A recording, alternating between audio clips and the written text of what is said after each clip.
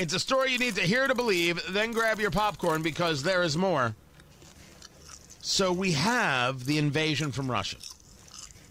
And we have the response from Joe Biden.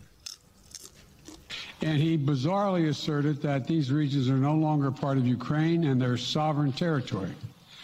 To put it simply, Russia just announced that it is carving out a big chunk of Ukraine. Last night, Putin authorized Russian forces to deploy into these regions. Today, he asserted that these regions are actually extend deeper than the two areas he recognized, claiming large areas currently under the jurisdiction of the Ukraine government.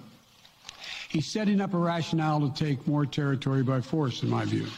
And if we listened to his speech last night, and many of you did, I know, he's setting up a rationale to go much further. This is the beginning of a Russian invasion of Ukraine, as he indicated and asked permission to be able to do from his Duma. So let's begin to, I'm going to begin to impose sanctions in response far beyond the steps we and our allies and partners implemented in 2014. The issue here is that the sanctions were not put in place before an invasion. So it is very much a try to catch up situation, and I don't think that works out well. The Ukrainian president Zelensky begged Biden to unleash the sanctions, let them at least be known before Putin invaded, and Putin did invade. Make sure we understand this. It was invasion. It is an invasion. We're going to see two banks that are getting sanctioned. There's a sanction on Russian debt, so they can't trade it and raise money in the West. There's some high net worth individuals that are going to have sanctions. And again, sanctioning the Nord Stream 2 pipeline, which the Biden administration is flat out lying about their support of Nord Stream 2. Is there a concern that Nord Stream 2, if Russia were to make concessions or retreat in some way, that might open up the door to Nord Stream 2 going back online? Or is it your understanding that it is dead no matter what Russia does?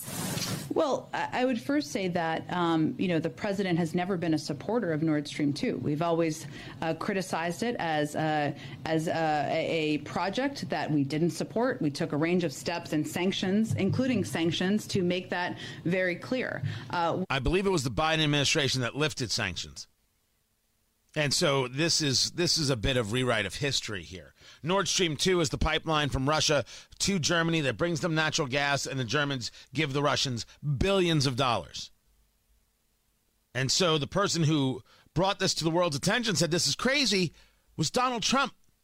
But there's an interesting conversation, as we talked about it yesterday. Germany gave up nuclear power. They walked away from it. They walked away from their power source. They're going to rely all on this? Crazy talk.